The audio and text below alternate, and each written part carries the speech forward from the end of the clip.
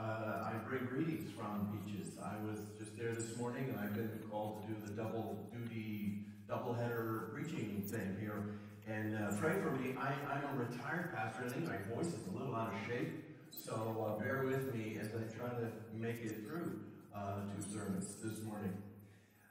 It was 2 weeks ago that I was with you, and I suggested that Psalms 1 and 2 were like those 2 great pillars that the divine architect designed to adorn the doorway of the temple in Jerusalem. You may remember the picture that was projected with that image. And just as those magnificent pillars prepared worshipers to enter into the presence of God, so Psalms 1 and 2 provide a gateway, a divine preface into the great themes of the Psalms. Well, this morning we're going to move to the end of the book of Psalms. We're going to see where the songs of Israel come to their culmination, exalting God with a resounding call to praise. So I'm going to invite you to turn to Psalm 145, and you've been sitting a while, so why don't you stand while I read this passage of Scripture. Psalm 145. I will exalt you, my God the King. I will praise your name forever and ever. Every day I will praise you and extol your name forever and ever. Great is the Lord and most worthy of praise. His greatness no one can fathom. One generation commends your works to another. They tell of your mighty acts. They speak of the glorious splendor of your majesty. And I will meditate on your wonderful works. They tell of the power of your awesome works, and I will proclaim your great deeds. They celebrate your abundant goodness and joyfully sing of your righteousness. The Lord is gracious and compassionate, slow to anger and rich in love. The Lord is good to all. He has compassion on all he has made. All your works praise you, Lord. Your faithful people extol you. They tell of the glory of your kingdom and speak of your might, so that all people may know of your mighty acts and the glorious splendor of your kingdom. Your kingdom is an everlasting kingdom, and your dominion endures through all generations. The Lord is trustworthy in all he promises, and faithful in all he does. The Lord upholds all who fall and lifts up all who are bowed down. The eyes of all look to you, and you give them their food at the proper time. You open your hand and satisfy the desires of every living thing. The Lord is righteous in all his ways, and faithful in all he does. The Lord is near to all who call on him, to all who call on him in truth. He fulfills the desires of those who fear him. He hears their cry and saves them. The Lord watches over all who love him. For all the wicked he will destroy. My mouth will speak in praise of the Lord. Let every creature praise his holy name forever and ever. This is the word of the Lord. Let's bow together in prayer. Lord, open our eyes that we may see wonderful things from your law. Lord, open our hearts that we may offer you the praise that is your due.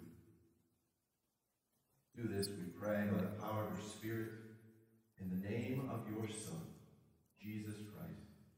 Amen. Amen. Please be seated. I'm going to begin this exposition of Psalm 45 by considering the central question raised by the book of Job. Now, Job, of course, was that most godly man who was richly blessed by God. But Satan, the great cynic, issued a challenge before God. Does Job fear God for nothing? Job is a man of great riches. He's a man full of God's blessings. Satan says, so sure, it's natural that Job would want to worship you, God, but take all those good things away, then you'll see what happens. Well, that's the question, isn't it? Is our devotion to God, is our worship of him dependent upon the material blessings we receive from him? Is he just some genie in a bottle existing to shower good things upon us? What happens when our healthy, secure, and comfortable life is turned upside down? What then? Is God still worthy of our worship? Do you fear God or nothing. If your God is not big enough, if your God is not glorious enough, if he's not good enough, if he's not worthy of your highest admiration and adoration, then you can guess what will happen when your nice, deep, congenial world comes crashing down around you. Why bother with God, you'll say. What good is it if this is how he treats me? Is God really worthy of your worship? I say he is, but we need the encouragement of his word and the scriptures to reinforce that conviction. And the book of Psalms is a key place to go for that encouragement. This morning we consider perhaps the most significant theme in the entire book of Psalms is the theme of praise. Praise, you see, is the proper response to the glorious goodness and beauty of God. And the Psalms help us to believe that our God is worthy of worship no matter what. Praise permeates the psalm. It's the backdrop on which everything else appears. It recurs like a refrain over and over again. But that praise of God comes to a climactic crescendo in the final few entries in this biblical songbook. So we look back at Psalm 145. And this psalm is described in its introductory superscript as a song of praise. And that song begins with these words, Psalm 145, verse 1, I will exalt you, my God, the King. I will praise your name forever and ever. Now this psalm, interestingly, has the poetic form of an acrostic, which means that each verse begins with the next letter of the Hebrew alphabet. There are a number of psalms that have this form.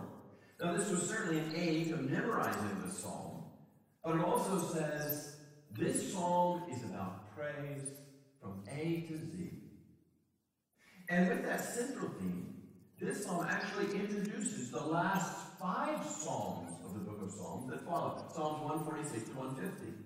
And each of them begins and ends with a call to praise, using the Hebrew word hallelujah. Hallelujah. Hallelujah is the Hebrew in the second person plural command to praise. And that hallelujah is followed by Yah, which is the shortened form of the name of God, Yahweh, translated as the Lord. So hallelujah means all of you, praise the Lord. And these 5 psalms at the conclusion of the Psalter are filled with this word, hallelujah. And it's a biblical equivalent of the Handel's hallelujah chorus. Hallelujah, praise the Lord. That's ultimately, you see, what the Psalms are about. And that's ultimately what the Bible is about. And that's ultimately what our lives are meant to be about. The praise of God. You see, praise is the recognition that our God is worthy of our worship no matter what. So Psalm 145 teaches us about this thing called praise so that we can be engaged more meaningfully in this ultimate activity. So this morning I want you to see that the praise of God is right. The praise of God is reasonable. The praise of God is a responsibility. And finally, that the praise of God ought to be a resounding pleasure to us. Now to start, I want to consider a question that many people have in their heads, even if they never actually say it. And that is, why is the Lord so insistent that we praise him? I mean, after all, any of us demand that of other people, proclaim our goodness.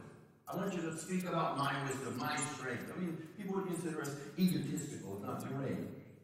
Commanding other people to praise you. That's just not proper. But God does it all the time. Why is that? Well, verse 3 of our passage points to the answer. Great is the Lord and most worthy of praise. Or as some translations put it, greatly to be praised. C.S. Lewis, in his little book of the Psalms, has a helpful discussion on this question of why God wants us to praise him. He says, think about what it means when we say that a painting is admirable. We don't mean that it is admired, though it may be, or a bad work of art can be admired by millions. Nor do we mean that it deserves admiration in the same way that a worker deserves his wages and will suffer an injustice if he doesn't get paid. No, the sense in which a picture deserves or demands admiration, Lewis writes, is rather this. That admiration is the correct, the adequate, the appropriate response to it. And and that if paid, admiration will not be thrown away, and that if we do not admire it, we shall be stupid, insensible, and great losers. We will have missed something. You know, people often say that beauty is simply in the eye of the beholder. In other words, considering something beautiful is just an individual judgment, an entirely subjective response. But I ask you, if that's true, why do we have national parks? No, some things are objectively beautiful. If you do not stand in awe at the grandeur of the Grand Canyon, or of the power of the Niagara Falls, there is simply something wrong with you. Those things, by their very nature, demand that we admire them. Not to be irreverent with the comparison, Lewis suggests that God demands praise in a similar sense. To admire God, that is to praise Him, is simply to be awake to reality, for He is admirable, supremely so. And not to praise God is like being tone deaf, or being colorblind, or never having true friendship or love. It's to live an incomplete and stunted life. God is worthy of our praise, and He demands it because He is the most admirable object imaginable. His greatness, no one can fathom the psalmist. Not to admire God and praise is to be blind to the reality of who He is, for He is the supremely beautiful and all-satisfying object. But there's more to it than that, Lewis suggests. God demands our praise not only because it is fitting and right, but also because in the process of being worshipped, God draws near to His people and makes His presence known. You see, our praise of God puts us in the proper place before Him. It humbles us. And God will only draw near to the humble. And so in that sense, there's a way in which God inhabits the praises of His people. In our praise of Him, He makes Himself known to us. And unlike in paganism, there's never any suggestion in the Bible that God in any way needs our praise or worship. He's not like the they man who's always craving words of affirmation and whose fragile ego is shattered without it. And perhaps you've had a conversation with a person who goes on and on and on, talking, and he says, I'm sorry for talking about myself so much. Why don't you talk about me for a while? And politicians seem obsessed with this kind of praise. I mean, that's how they get elected after all. But God is not like that. He doesn't need our praise. No. There's nothing fragile about God's ego. I have no need of a bull from your stall or goats from your pens, the Lord says in Psalm 50. If I were hungry, I would not tell you, for the world is full, and everything in it. And anyway, why would God ever look to us to gratify some need, some appetite for praise? Lowly creatures that we are, the majestic angelic host could perform that far better than we could. As Lewis writes, I don't want my dog to bark approval of my books.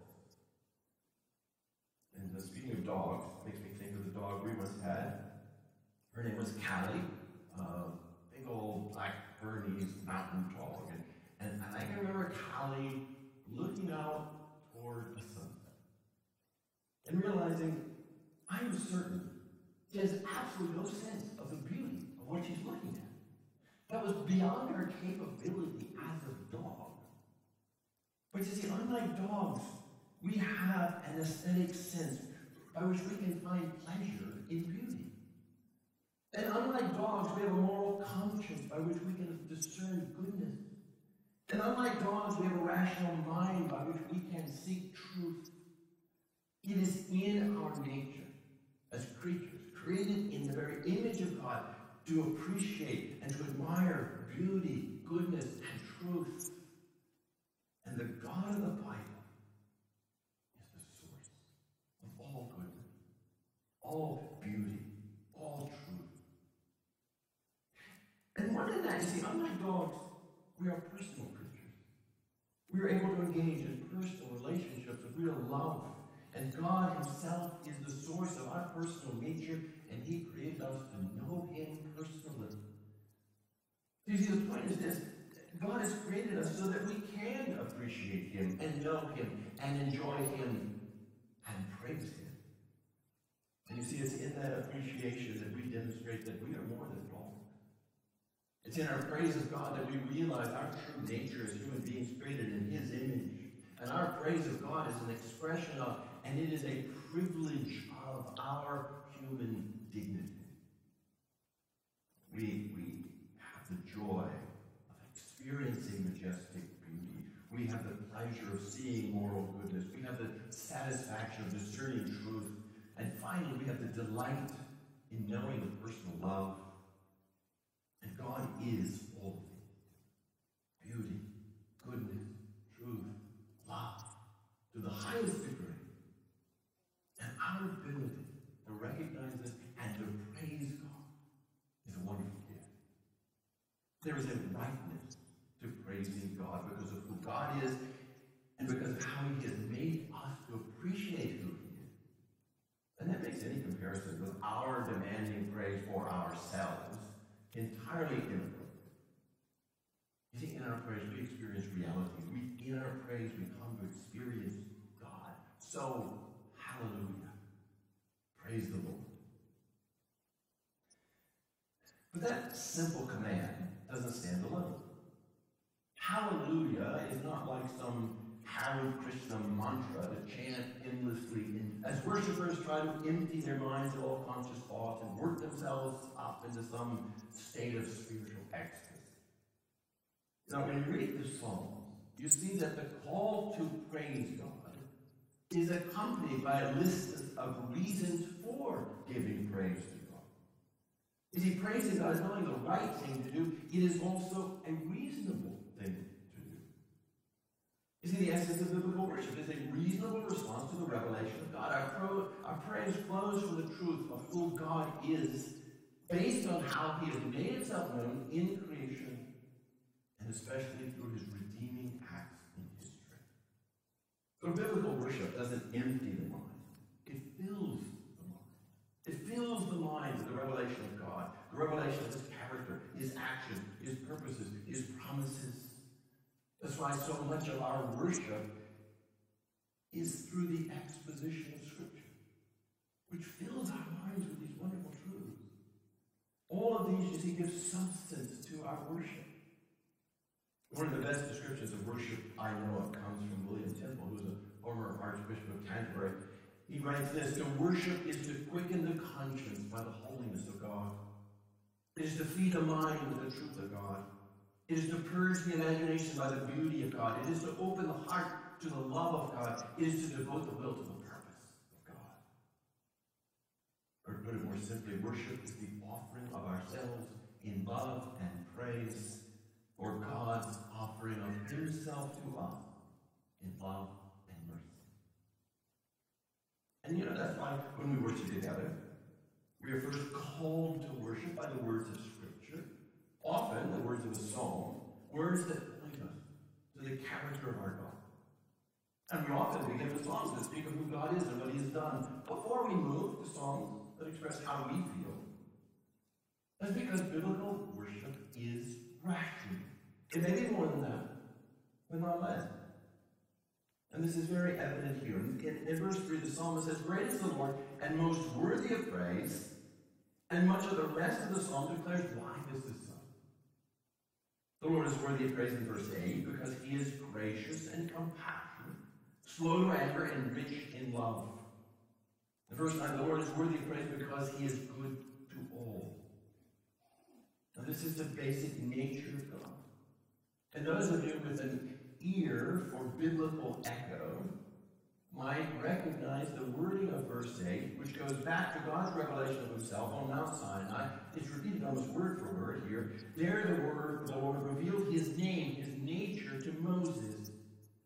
He passed in front of Moses, proclaiming, the Lord, the compassionate and gracious God, slow to anger and abounding in love and faithfulness. And this became one of the most often quoted descriptions of God in the Old Testament. And you see, that description of God became fulfilled. It was filled out by the coming of God's Son into the 5, 8, God demonstrates his love for us in this. While we were still sinners, Christ died for us. This is the God we worship. The God who has revealed himself to his people throughout history as a gracious and compassionate God and supreme one.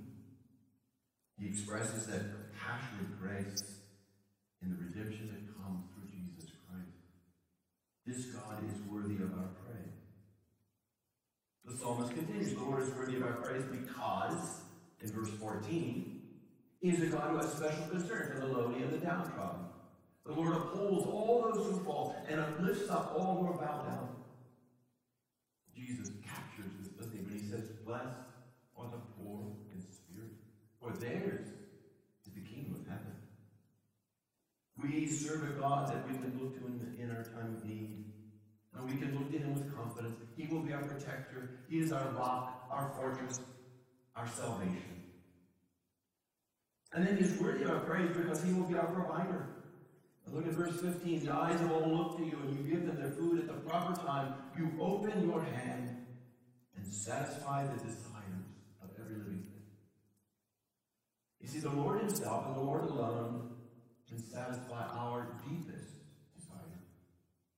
What he created them. He created us for himself. He knows how we were made.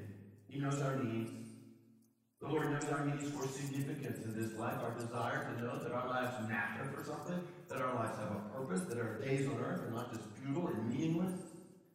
And it is God himself who gives our lives eternal significance.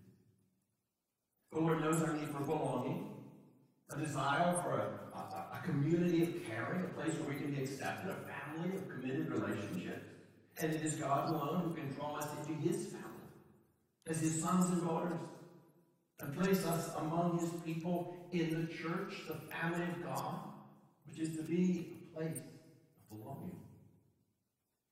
And the Lord knows our need for love, that desire to know and be known, to love and be loved, to come out of ourselves and give of ourselves as we forgive and love, as we have been forgiven and are loved.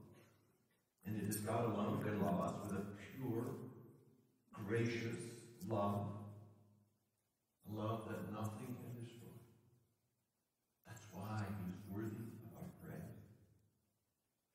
So I ask you here this morning, what convinces you that our God is the compassionate and gracious God, slow to anger, abounding in love and faith? Can you look to how he has dealt with you in the past? Can you hear the testimonies of other believers who have found God to be faithful in their hardship? Can you be encouraged by the testimony of Scripture, the ways God has worked among his people through the ages? And can you look supremely at the revelation of God in Jesus Christ, who died and rose again as a demonstration of his love for us? Our God is worthy of praise. The Lord is trustworthy in all his promises and faithful in all he does.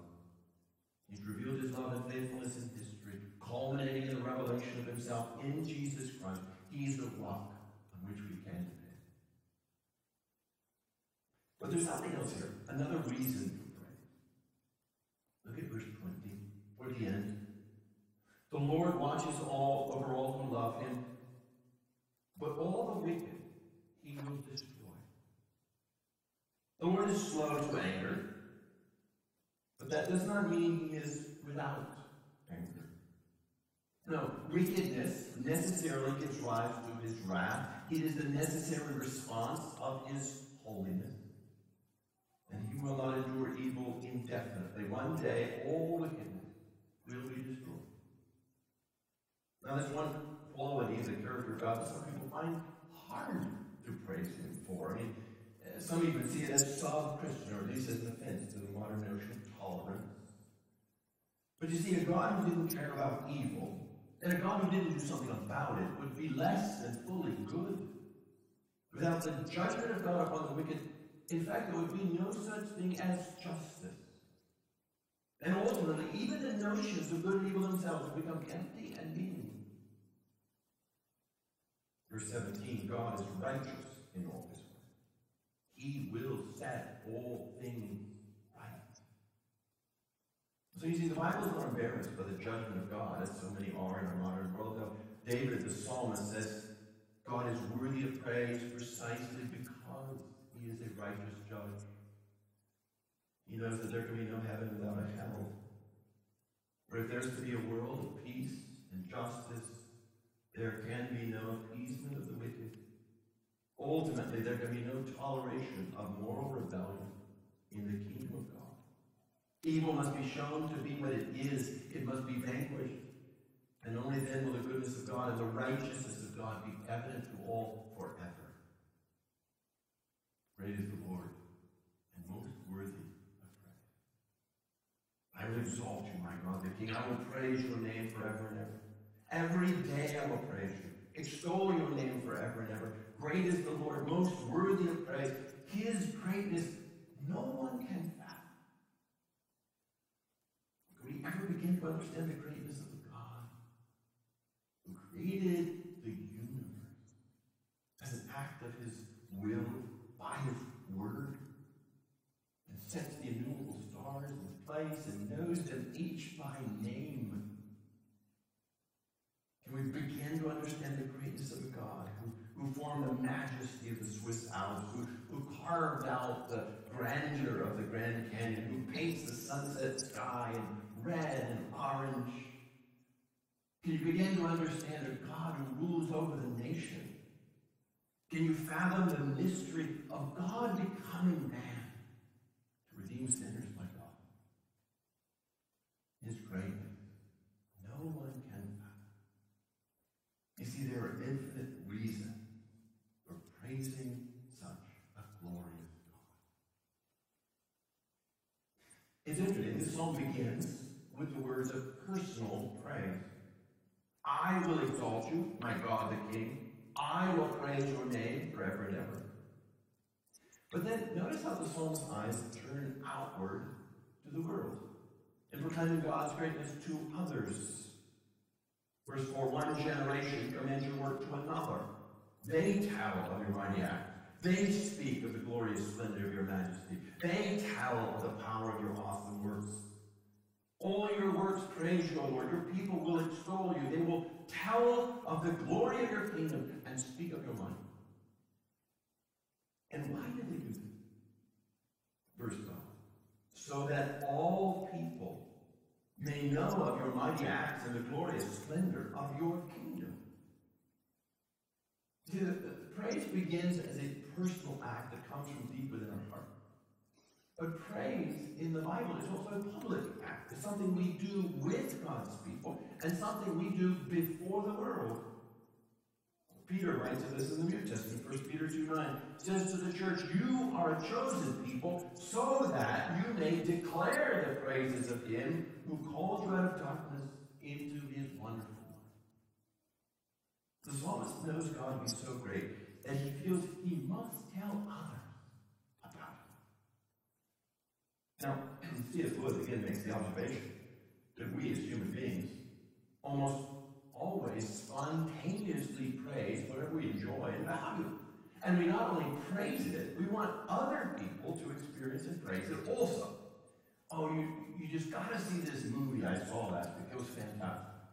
Or I read this book. It was so interesting. You really need to read it. Or wasn't it a great game yesterday? Did you see that? Let me tell you about it. In fact, it's almost as if the enjoyment we experience is not complete until we share it with other people. And so it is with praising God. Anyone who experiences His majesty and His glory, His goodness and grace, they want to tell other people about it. And I use the word responsibility to describe it. The responsibility of praise. For that is what it is. David ends this psalm on that note in verse 21. My mouth will speak and praise the Lord. Let every creature praise his holy name forever and ever. It is our responsibility to help every creature see that God is worthy of our praise.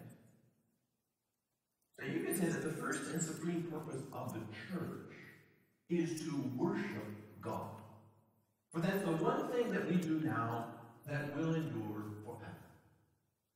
But the church's second goal is to make worshipers of the whole world.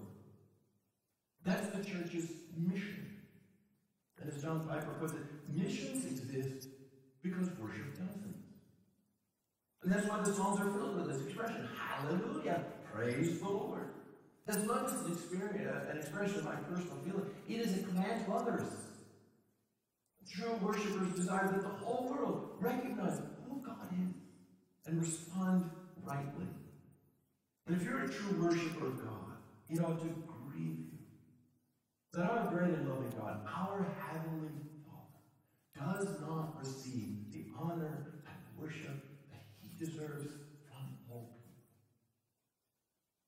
people. In that sense, worship motivates our witness. You could say it's the supreme motivation. That everyone in the whole world may offer praise to our great God, that every knee should bow and every tongue confess that Jesus Christ is Lord to the glory of God the Father. Our praise comes with a responsibility. But I don't think responsibility is exactly the right word. For it makes it sound like it's just a dull and dreary duty. And it can't be that. Now, for the praise of God is to be our highest delight. It's to be a resounding pleasure. Verse 4, one generation commits your works to another. Verse 7, they celebrate your abundant goodness and joyfully sing of your right. In the opening paragraph of this classic account of his own spiritual journey, the Confessions, St. Augustine says this: you are great, Lord, and highly to be praised. Great is your power. Your wisdom is immeasurable. To praise you is the desire of man. You stir man to take pleasure in praising you, because you have made us for yourself. And our heart is restless until it rests in you. The Lord has made us for himself. He has made us such that our greatest pleasure is to be found in praising him. For in praising God, we are appreciating, loving, delighting in the worthiest object possible. And that's why the Scottish Catechism says that the chief end of man is to glorify God and to enjoy him forever. And in heaven, you see, we will discover that these two things, glorifying God and enjoying him, are in fact the same thing. In commanding us to glorify him, he is inviting us to enjoy him. And we long for that day. Until then, Lewis suggests, we are merely tuning our instruments. The tuning up of the orchestra can itself be delightful, he says, but only to those who can, in some measure, however little, anticipate the symphony to come. So we continue to gather weekly for worship, to praise God. And our services could be described as just attempts at worship. And only rarely do we really catch a glimpse of the fullness of worship to come. Now, as with tuning an instrument, there may be more duty among us than delight. But you see, the duty exists for the purpose of delight. And Lewis uses this image. When we carry out our religious duties, we're like people digging channels in a waterless land, in order that when at last the water comes, it may find them ready. But there are happy moments, even now, when a trickle creeps along the dry bed, and happy are the souls to whom this happens often. You see, our praise is to be a conduit for the delightful, joyful experience of God is to flow. And it will flow. It will flow as the Lord graciously allows it to flow. Those rivers of delight, the resounding pleasure that comes through the praise of God. And when we come to our final home, St. Augustine has written, there we shall rest and see and love and pray. This is what shall be in the end without end. So the book of Psalms concludes with this theme of praise. that in placing this burst of praise at the end, the book of Psalms is very different from our hymn book. Hymn books, for those of you who aren't familiar with hymn books often begin with songs of praise, and then they kind of peter out at the end with all sorts of songs for special occasions, even the national anthem. Not so with the Psalms. Many of the earlier Psalms emerge out of experience of conflict, of struggle, of heartache, and lament. But the final Psalms are pure praise. Maybe that order is significant. For in the Bible, you see, praise is where the people of God end up, not necessarily where they begin. Our words of praise, whether spoken or sung, they're in a sense words of hope. They're words of aspiration. They're words that express what we wish reflected the depths of our hearts. But right now, we're not quite there yet. We're still tuning up. And God will use the experiences of life to sharpen our praising skills. But the glorious symphony of praise is still to come. And every once in a while, if we listen hard, we might just hear a faint echo of those heavenly strains. But for now, we sometimes struggle. I struggle with praise. I praise sometimes quite good. Let me say this. If you find it hard to praise God, please don't blame it on the style of worship. There is no one style of worship that provides the proper means of praise. I've seen God's people praise in an Anglican service in England. They praise God in quiet reverence, kneeling in worship. And I have seen God's people meeting under a tree in South Sudan, praising God in exuberant song and dance. So don't think, if only we could have one of those professional praise bands with stage lights and smoke machines, then you could really worship. Or if only we had those vibrant praise songs that come from Africa that cause you to dance, then you could really enjoy praising God. Or for some of you, if only we had a proper pipework in a magnificent cathedral, then your lips could truly praise God. No. When we fail to worship God, the fault is not in our style of music or our physical environment. The fault is within ourselves. You see, worship is a moral and spiritual enterprise. It is our sin that blinds us to the majesty of God. That's what causes His light to be hidden from our eyes. And it's when we are purged from sin that we will praise God as we ought. Jesus says it is the pure in heart who will see God. And when our hearts are pure, then we can be filled with the pleasure of praise. So if you find worship and praise difficult, if you wish you could have more enjoyment in praising God, don't look at some musical style or some type of building or some worship technique to solve your problem. And I would say this. Don't look within yourself either. If you want to become a better worshiper, if you want to find pleasure in praise, I urge you to look outside yourself to Christ. Look to the earthly ministry of Christ. See His compassion, His mercy towards sinners like you. Look to the cross of Christ, which alone can wash your heart clean. Look to the resurrection of Christ, which alone can give you a new heart, a new life, as He sends His Spirit to open our blind eyes to His majesty and His glory. Allow Christ to cleanse your heart from that sin that clouds your vision of our great God. We read in Hebrews 13:15, through Jesus, therefore, let us continually offer to God a sacrifice of praise. Look to Christ and take heart. For as you look to Him in faith, He will make your feeble and faltering efforts of praise acceptable to God. And he will present them to the Father as a fragrant offering, pleasing to him.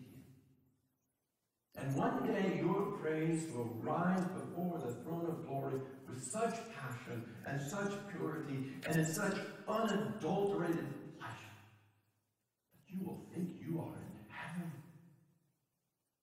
where you will be praising God forever. Let's pray.